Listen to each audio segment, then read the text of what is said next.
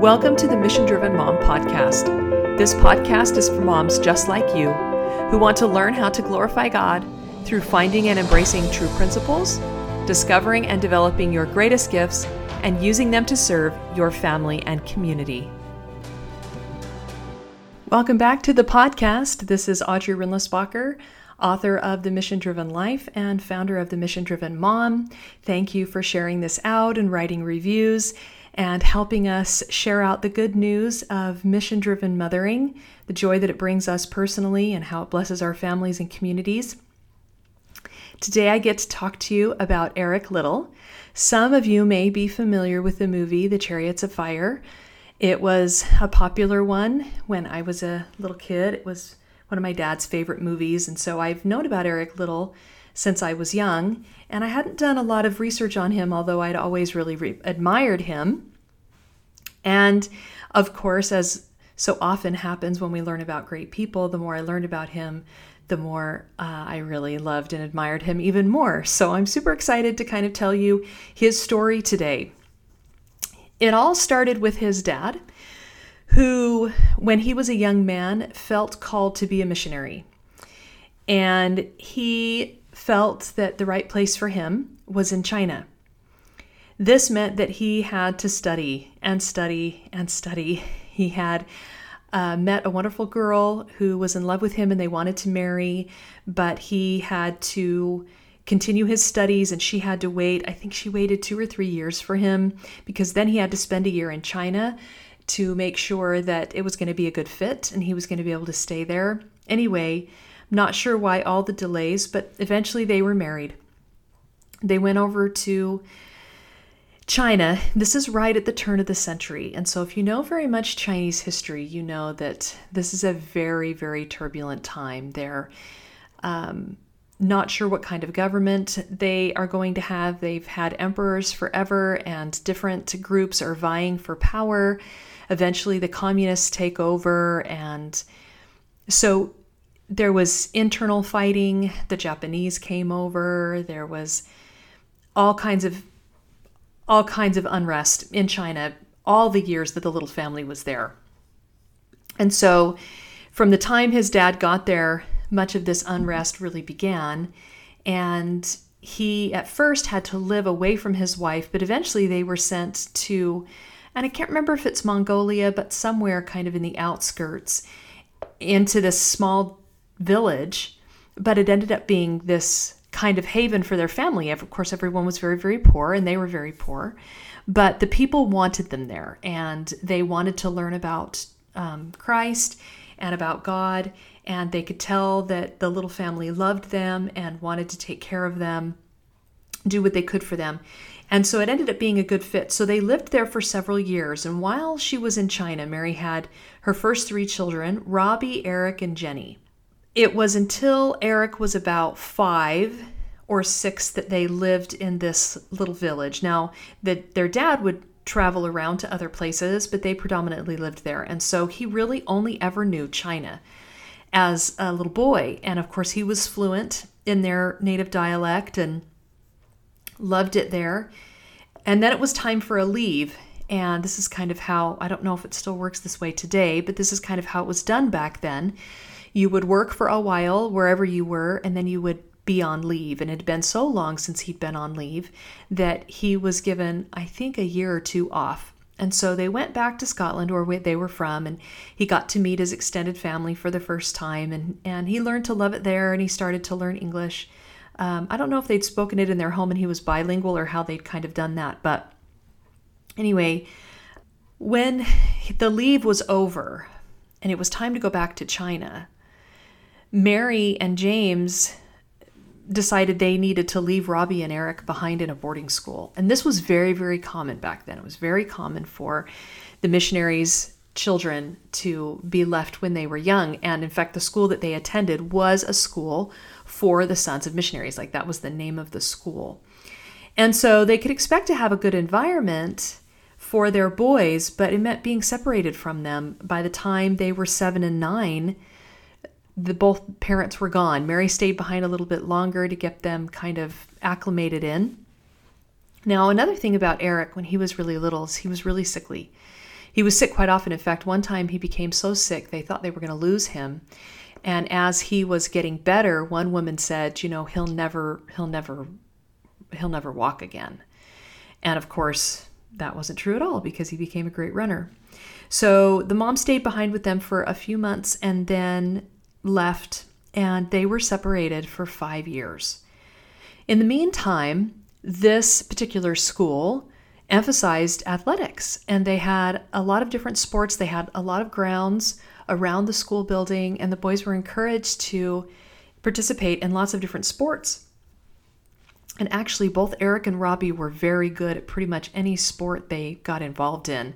In fact, by the time they were in high school, they were setting school records, and in almost every sport, there was a little chart in a book that I read that showed these different athletics, and either Robbie or Eric took place in every one. And that was specifically, I think, track and field. But Eric was also very good at rugby, which I'll talk about in just a minute. So he did well in school. He did well in his studies, but he especially did well on the playing field. And he loved it. He really took to it, and his health came back, and he was really robust and healthy from then on. In the meantime, he kind of learns to get along with the other students. He's kind of mischievous. He gets involved in pranks quite a bit and gets into some trouble for that, but he's very good-hearted. He's very, very shy. And Robbie was always his best friend. He would kind of have other friends, but pretty much he would only hang out with Robbie most of the time and got very close to Robbie. And they had each other, and for a long time, that's kind of all they had was each other in terms of family, being separated from their family in Scotland and from their extended family and their parents in China. So as Eric grew, his understanding of God grew. At this particular school, they offered Bible class. And I would assume they had some kind of morning devotional for everyone. But these particular Bible classes weren't required, like for graduation or whatever. They were voluntary, but Eric never missed one. He would never comment. He was still very shy and he wouldn't say much, but he would go to class and he would listen consistently and was known to study his Bible regularly and pray. But he kept his opinions to himself and he would just kind of ponder what he was learning. About this time, he decided that his life's ambition was to be a missionary in China like his father. So he starts getting more serious about his studies and about his future plans. And his three great loves were running, science, and God. And so that's kind of what he spent his time doing through high school, was being in sporting events and learning more about God in these Bible classes, and then preparing himself to go to college so that he could be a missionary in China. Well, he got better and better at his studies. He got accepted into the college that he wanted to go to. And when he got there, he just kind of stopped doing athletics. I mean, he had gone to this high school and there were a good number of students, but not anything like college. I think he was at Edinburgh, I'm not positive. And there was going to be a race run. This friend of his, he had this particular friend who told him he should run in this race and knew kind of about his past and his athletic prowess. And Eric was like, no, I've kind of moved past that. I mean, I was good in high school, but I could never compete with these college kids. And I've got these studies to do and this missionary work to prepare for, so I'm not going to do that. And this guy just nagged him and nagged him and nagged him and was like, look, I know enough to train you. I could train you in this and you could run in this race and let's just see how you do. Let's just see what happens. So he gives in. He decides to run in this race that's a few weeks away. And he does really well. He had gone on this biking trip that had tightened up his muscles, that put him a little bit behind, but he took second place overall in this track meet, which qualified him for another track meet. And by the time he got to that second track meet, he had taken first in every race. He took first there, and he took first in every race he ran thereafter. And every time he ran, he kept qualifying for the next race and qualifying for the next race. Pretty amazing. In the meantime, he's this incredible rugby player. And he keeps moving up to these harder teams, or he's with his college team and they do well. I couldn't figure out all the details, but the bottom line was that the team that he was on went to an international competition, and they won first for the first time in 33 years.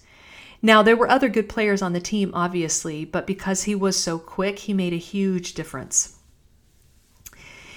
And in the meantime, as he's running these races, this trainer named Tom catches his races and is really impressed with Eric and wants to train him.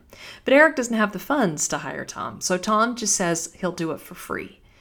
And he's also a masseur, and so he's giving Eric these massages all the time that were extremely painful, I guess, because he'd never really had any professional training. He'd never really took care of his muscles properly. And so as he worked out his muscles, it was very painful, but it made him more and more flexible and faster and faster. And so then he started setting records like crazy. In the meantime, he had a friend who was part of a group that wanted to spread the Christian message to youth. And he was a youth. They were both young men in college. And they had been going around to these different areas and trying to gather youth groups, and they were having some success. But at one point, it dawned on this friend, David, that Eric was now kind of a national hero in Scotland because he'd won races all over Scotland and he'd won national races. And so people knew who he was. And David wasn't exactly sure because up to this point, Eric had never really talked much about what his beliefs were. And so David wasn't really sure where Eric stood. I mean, he knew that he was a good Christian and a good example, but he thought, man, if I could just get Eric there, people would come just to see him. So he followed his intuition and he went to see Eric and he explained what they were trying to do. And Eric's inclination was to say no because he was really shy and he wanted to go out and speak in front of people. But Eric always had a reputation for doing what he knew was right. And sometimes that was inconvenient for him and inconvenient for the people around him. But he was a man of such strong inner integrity that he just always kept his word, and he would evaluate opportunities and circumstances for whether or not he felt they were the right thing for him to do. And if he knew they were the right thing to do, he would do them, even if it made him uncomfortable or inconvenienced or worried or fearful or whatever. So he says he'll go, and it's a huge success. People start coming to these meetings because he's there. And the first one that he spoke at was in a church of some kind. And there was quite a good showing. The room was full, and he wasn't sure what to say, so he just kind of shared his simple faith. And he just explained how he got up early every morning and spent time with God and read his scriptures and pondered them and prayed and worked on his relationship with God, and how that was the foundation for who he was, and it was a recommendation he had for everyone that he spoke to. And he had such a quiet, disarming, peaceful way of being and talking. He didn't yell and shout and get excited like a lot of pastors. He just spoke from his heart. It really caught people off guard, and it was actually really endearing. And so people really took to him and learned to trust him and love him and listen to him when he spoke. So for 2 years, during these first couple years of college, he kind of set into a pattern. And pretty much he spent all his time running or preaching or studying. And he was very serious about his studies. He didn't let himself fall behind. He did well in college. Sometimes he took first in his class. Another thing that was very impressive to people about Eric Liddell was not just his incredible winning streak and his preaching, but also his sportsmanship. In the movie Chariots of Fire, I think it's at the Olympics, or maybe it's at a race before the Olympics, and there's this scene where Eric Liddell is getting ready for the race. They're all getting ready for the race, and back then they didn't have starting blocks, and so they would just dig out a little portion of the earth, and so everyone's kind of on the ground or jumping around, warming up and doing that. And he goes down the line of all his competitors. He shakes each of their hands, he looks them in the eye, and he wishes them best. He hopes for them that they'll do their best. And he meant it. And they knew that he meant it and that he was very sincere about it. And it was really disarming to the other runners and took them off guard, but really showed how much he cared about people. And he did like to win, and he did love to run, but people always came first for him. That was another way that people could tell what an incredible man that he was. One thing that's funny that happened during this time period is he won all these races, and he's traveling all over Great Britain winning races. And he would win all kinds of things. He would win sometimes like a gold medal, silver. He would win trophies that were worth money. He would win knife sets, kitchenware, all kinds of things. And they each had inherent value, often in the metals that they were cast in. And so he would bring these home, and for a time, his family was back home and they were living together during some of this racing period. And his mother and his sister didn't know what to do with all of these awards. They were really super worried about the house getting broken into. And so they would hide them under the beds and in different places every single night. And then they would get them back out pretty regularly because people wanted to see all of his medals and awards. It was kind of an ongoing thing. Later, when he married, his wife was really proud of his awards, and so they had cases made, and they got sick of putting them away and pulling them back out because people were always asking to see them. Obviously, he's the best runner in Great Britain, and so he's chosen for the Olympics. And he's scheduled to run, I think, 3 different races, a 100, a 400 or 440 or something like that, and another one. And the 100 is his best race. A few months, I don't know, maybe a couple months before the Olympics, the schedule comes out. And of course, you have to run in the preliminary heat in order to qualify for the finals. And the first heat of the 100 is on Sunday. And people were crowded around, all kind of looking at this schedule together.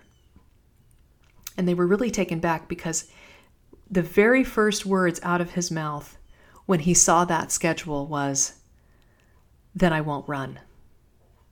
People were like, "Oh, it'll be fine. We'll figure it out." Or you can make an exception this time and run on Sunday. And for him, Sunday is the Sabbath and it's sacred, and he would not run on Sunday. That first 100 heat was on Sunday and he wouldn't do it.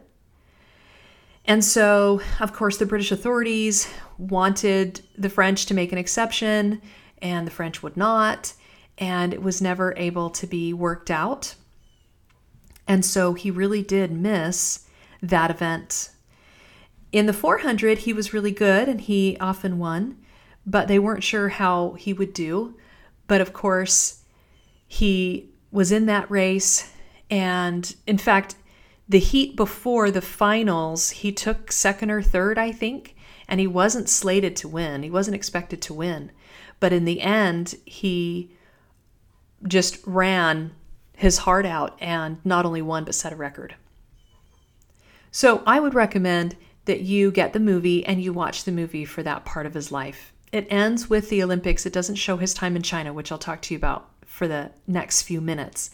But it does a great job of portraying the lead up to and the Olympic experience. As far as I can tell, in the movie it shows someone offering their spot in another race so that he can run. But as far as I can tell, that wasn't the case. He already was slated to run a second race, and so he just went ahead and ran the race he was scheduled to run.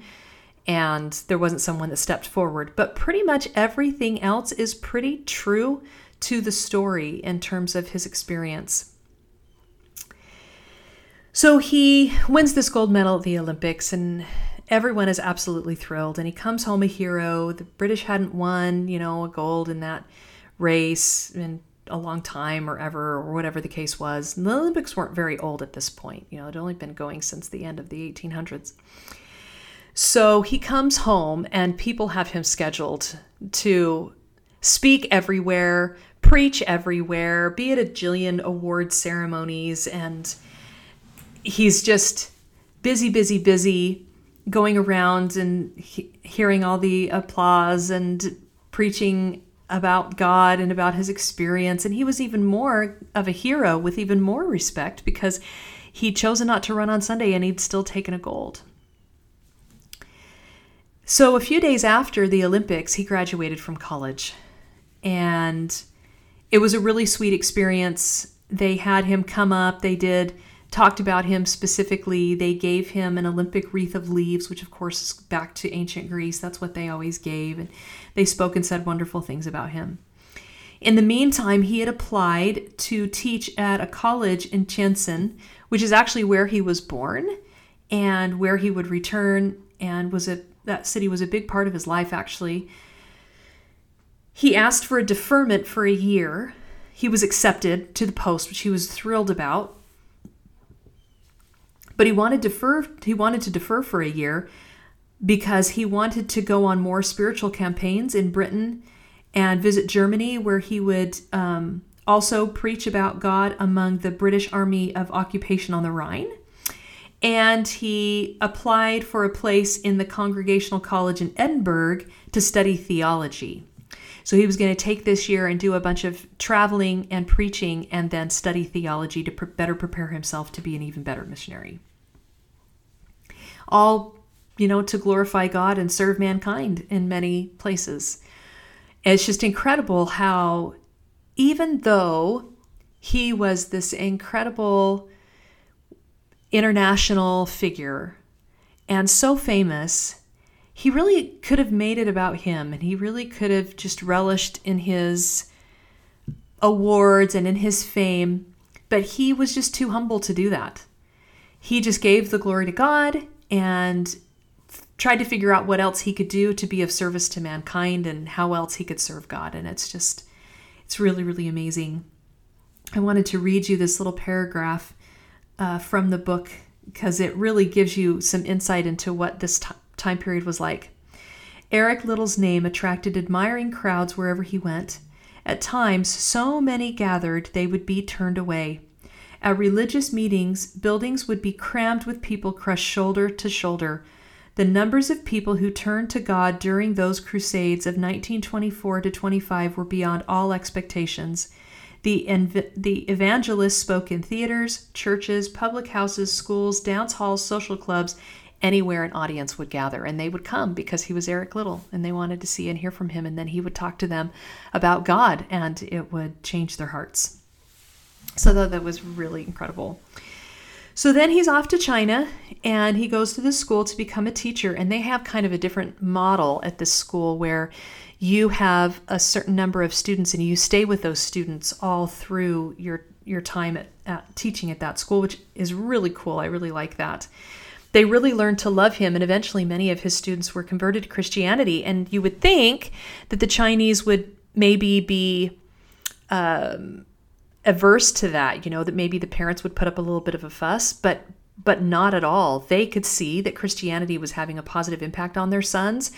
They had better attitudes. They were more upbeat and happy. They were harder workers in school and such. And so they, for the most part, really welcomed it and encouraged their sons to be baptized and converted. He continued to run in China, actually, and was very good and won races and things. And the next Olympics in 28 approached, but the British did not know he was running, and they didn't know what kind of times he was running, and so he wasn't asked to be on the Olympic team again. But what's ironic is that the people who went to that Olympics to represent Great Britain had slower times than Eric did. And so he could have gone to another Olympics, and I'm sure he could have won more medals. In the meantime, he met and became close to a missionary family there who had 2 daughters. And as they grew older, eventually the one daughter really fell in love with Eric. It took him kind of a long time to realize it. And by this time, he's in his late 20s. And they were, I think, almost 10 years apart, Florence and Eric. But eventually they fell in love and spent the first year of their court. They got engaged, but they had to spend a year apart. She was going to nursing school, and he was serving in China. So unfortunately, they spent a year apart again. It really is even more tragic because in the end, they ended up spending so little of their married life together, but they loved each other, and she admired him and wanted him to do the work he felt called to do. So they were able to marry. They had this beautiful wedding, actually in China, I think. They had their first daughter, I think within the first year of marriage. Not long thereafter, he was called to a different area that wasn't safe for his family. And this kind of started a pattern of them being separated. There were times when he was able to live with his family, but it was really on again, off again. And he would come home and be with them for a little while, and then he'd have to go back. He was at the school for several years, but then the missionary society preferred for him to go further north into these more dangerous areas. And so his family just couldn't be with him. And in fact, he would bike to all these different villages to try to be of service to whoever he could. And he was getting searched all the time. It was unsafe for him as well. And eventually he had to leave there. He came back to his family. I think they stayed in tents and pretty much all that time. I can't remember exactly. So he goes back and he's with his wife again, and it's even more unsafe. World War II has hit. They've been married, I don't know, maybe 10-ish years at this point, and it's just not safe for them there anymore. And so eventually he has to send his wife and children out of the country. And he's asked to stay to continue to help. And so he does that. And early on, he and some of the other missionaries are promised that they will go home soon. And so they trust that. I mean, it's always been the case, even though China's been dangerous, and his families had always been able to get in and out. So he had every reason to trust that. But another year went by, and it got more and more dangerous in China. And it just became more and more clear that they probably weren't going to go home. Eventually, he was sent to an internment camp, which means it wasn't like a concentration camp. They were people that, like these missionaries and other, dignitaries or wealthy people from other countries, and they weren't willing to send them home, but they weren't going to abuse them and kill them, but they were going to cart them off to these internment camps and keep them contained. And so they weren't abused in things, but it also was very primitive living conditions. They often didn't have enough food and things like that, and they just didn't have hardly anything. They were just very, very poor kind of living in these barracks. But they kind of let them do, inside the camp, they kind of could do what they wanted, and so they got organized, and Eric was just this servant of all. He took on everything. He was teaching pretty much full-time a lot of the children that were there. He was running pretty much all the sports. He was still doing some running himself with them to just have fun and teaching them different sports. He also he would do cleaning chores. He did a lot of preaching, and everybody just knew what kind of man he was, what kind of character he had. He was very beloved. And I think he was there for close to 3 years. I want to mention something really quickly, though, that I forgot. Before he was put into the internment camp, a couple years before then, he was given the opportunity. Well, I can't remember how the circumstances came about, but he had this idea for a stadium in China where the Chinese people could engage in more sporting events, and he was able to get that approved and get that built. And so he was responsible for the first real sporting arena in China, which I think is also really cool. And so that helped him have this ongoing connection with youth, and they loved him and he loved them. Well, tragically, in that last year of the war, Eric started getting these terrible headaches, and they got worse and worse. And they made him ill, and they came more and more often, and they were just completely debilitating.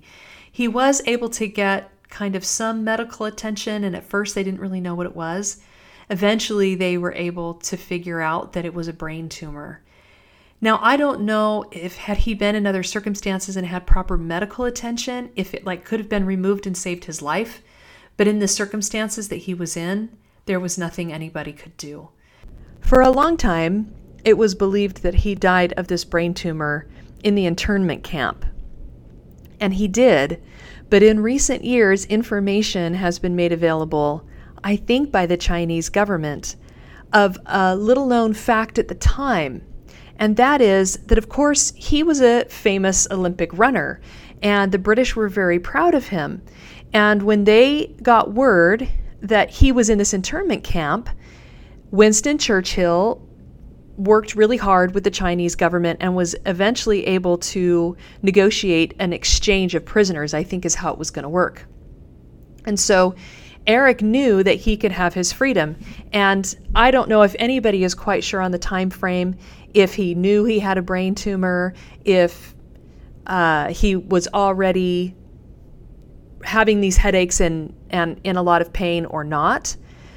But probably the most courageous moment of his life came at the very end.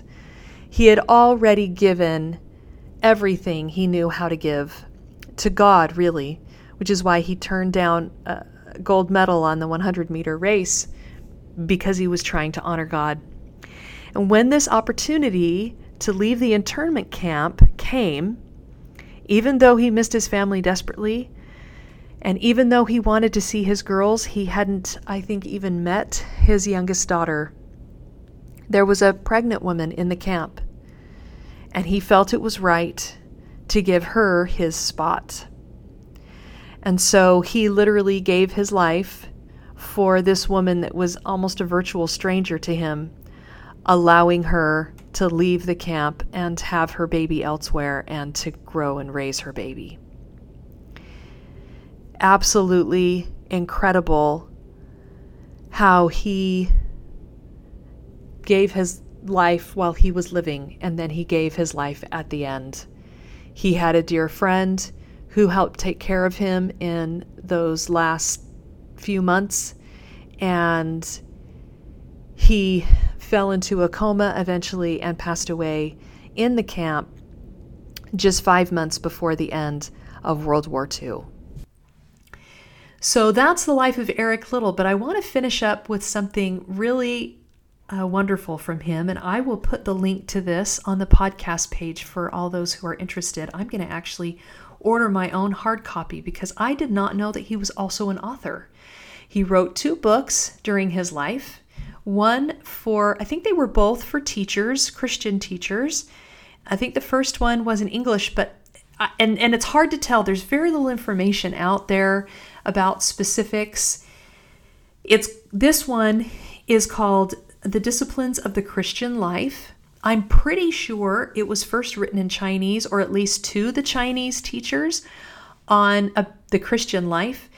But it starts out with some like really incredible insights. And I'm going to share out some of the things that he teaches in this book in the rest of these Law 1 podcasts on scriptures and submission, because he says some beautiful things about that. But I wanted to just read a few selections from you so you could kind of get a sense of what this book is like. It's meant to be helpful to people who want to live a more Christian life, but it also has these like daily devotionals where he's chosen favorite scriptures for you to read through and then ponder. So it's pretty cool. So there's a preface in the book, and this is how it starts out. In this book, I am attempting to do 3 things: to place before people the limited amount of Christian knowledge that every Christian should have, to help people apply their knowledge to daily life to live according to the light they have, and 3, to develop the devotional life so as to create basic Christian thinking on subjects of conduct, action, outlook, and attitudes. The Christian life should be a life of growth.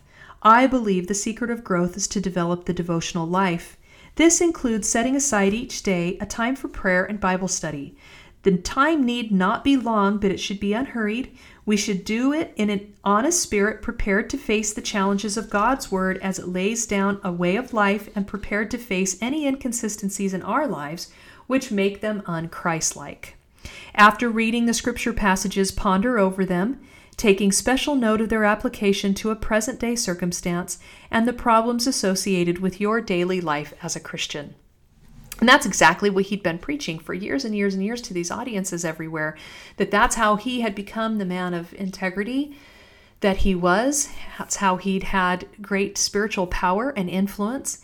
And he really believed that God was very involved in his running. The the movie, Chariots of Fire, does a good job of showing kind of the conflict that he may have felt between the quote, missionary Christian life and the quote, secular running life. And he saw no conflict there. There's one beautiful moment where he says to his sister, I know God made me to be a missionary, but he also made me fast. And when I run, I feel his pleasure. In fact, he ran. You can see little videos of him on YouTube, which we'll also link. We'll put those in the Facebook group. He ran kind of crazy. He ran with his head way back and his hands fisted. And although he got better and faster through his training, he never had good form. And he should not have been able to win, but he did. And there's also a moment in the movie where he falls and then he races and not only catches up but wins. That's also a true story. Here's a couple more quotes to end with from this book. He says that there are two characteristics of a true disciple. Righteousness and love are the two central pillars, he says. I absolutely loved that. He also says, and we'll put this in the podcast notes for you as well and up in the Facebook group, he says, here are 4 tests of the moral law by which to measure ourselves and so obey the biblical commands. The first one, am I truthful? Are there any conditions under which I will or do tell a lie? Can I be depended on to tell the truth no matter what the cost, yes or no? Don't hedge, excuse, explain, yes or no. So he's really trying to get you to be really honest with yourself. 2, am I honest? Now that seems like it's the same as being truthful, but to him they're two different things. Because are we committed to the truth and are we honest in our dealings? So his questions here are, can I be absolutely trusted in money matters? In my work, even when no one is looking, with other people's reputations, yes or no? With myself, or do I rationalize and become self-defensive? Number 3, am I pure in my habits, in my thought life, in my motives, in my relations with the opposite sex? Yes or no? And 4, am I selfish? In the demands I make on my family, wife, husband, or associates, am I badly balanced, full of moods, cold today and warm tomorrow? And he finishes off with these kind of self-evaluating questions. What am I living for? Self, money, place, power? Or are my powers at the disposal of human need, dedicated to the kingdom of God on earth? Let us put ourselves before ourselves and look at ourselves. The bravest moment of a man's life is the moment when he looks at himself objectively without wincing, without complaining. Self-examination which does not result in action is dangerous. What am I going to do about what I see? The action called for is surrender of ourselves to God. Absolutely beautiful thoughts from Eric Liddell. We'll loop back and review a little bit of that in the next couple months when we continue our series on the 7 laws and talk about scriptures and submission. But for now, wonderful things to ponder, a very inspiring life. Many people said about Eric Liddell that he was the man that was closest to God of anyone that they'd ever met, that they felt unconditional acceptance and love from him. He was a man who was true to himself and true to the light that he was given. And as he was true to it, he was given greater light. And that's the journey we want to all be on. So I'd encourage you to learn more about him, watch the movie, look at some of the videos on YouTube, and perhaps even grab one of the books and read it to your family. So a little bit of Eric Liddell can rub off on all of us. Thanks so much for joining me. If you don't have your free copy of my audiobook, The Mission Driven Life, please head over to themissiondrivenmom.com and grab that so you can learn these 7 laws of life mission and get on the mission path yourself. We'll see you next time.